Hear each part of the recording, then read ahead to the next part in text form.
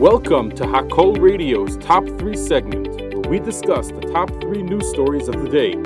Hakol Radio, powered by the Monsey Mavasser and broadcasting live from Schlurko Studios in Monsey, New York. Number 1.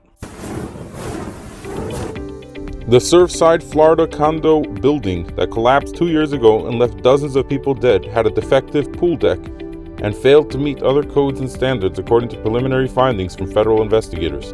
The pool deck had many areas with severe strength deficiencies. Investigators on Thursday told a committee that reports to the National Institute of Standards and Technology. The pool deck also didn't comply with the original code and standards from when it was originally built, they said. Officials are still evaluating roughly 24 hypotheses that explain how the collapse started, said Glenn Bell, one of the investigators reviewing the collapse.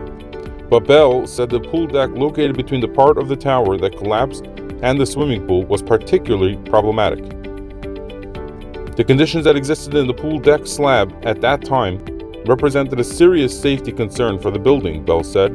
An engineering firm that reviewed the property in 2018 had found problems with the pool deck that it described as, quote, major, the Wall Street Journal previously reported. Officials with the National Institute of Standards and Technology, which is leading the investigation, said they hadn't reached any conclusions about the cause of the collapse. Investigators said they expect to wrap up their technical work in 2024 and will issue a report on the cause and potential recommendations for updating codes and standards in the following year. Champlain Towers South fell in an early morning in June 2021. The collapse killed 98 people and was one of the deadliest building failures in U.S. history.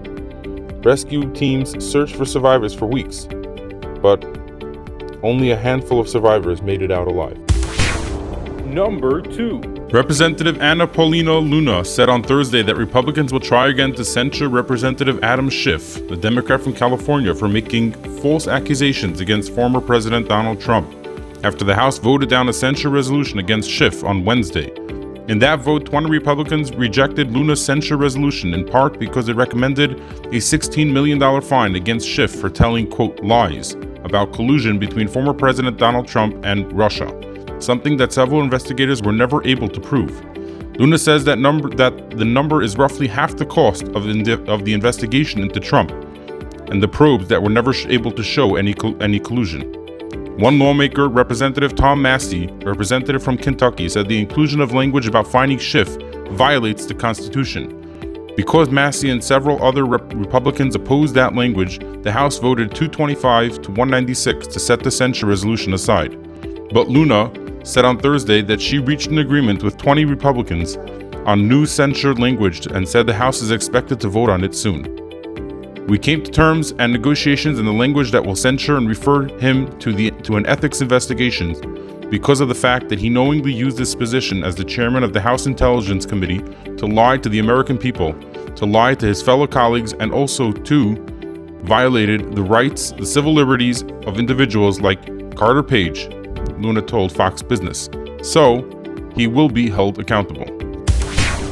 Number 3. The deal with the city. The Russian Foreign Ministry confirmed on Friday, June 16th. The agreement concerned the disputed land plot in West Jerusalem, which the city agreed would officially belong to Russia.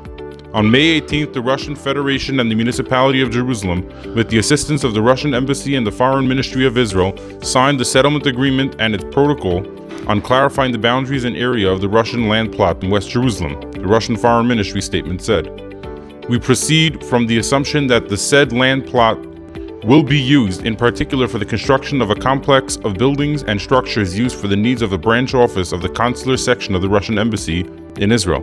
We believe that this step fully serves the interests of further strengthening friendly, multifaceted relations between Russia and Israel, as well as goes in line with our country's unchanging course towards a fair Middle East settlement. Israel's foreign ministry in a separate statement said that the agreement was reached after several rounds of talks aimed at, quote, promoting an agreed solution between the municipality and the Russian Federation regarding the part in question.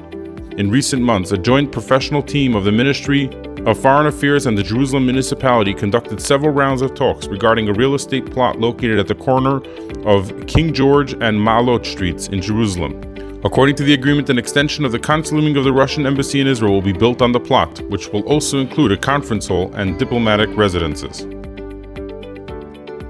Israeli security forces said on Friday, June 16th, that they arrested a Palestinian teenager planning to carry out terrorist attacks in revenge against Israeli counterterrorism operations in the West Bank. The would-be terrorist, aged 16, is a resident of the West Bank city of Nablus. He resided in Israel illegally. The operation was carried out jointly by the Israel Defense Forces, the IDF, and the Shin Bet. Thanks for tuning in to the Top 3 segment live on Hakol Radio, and have a great day.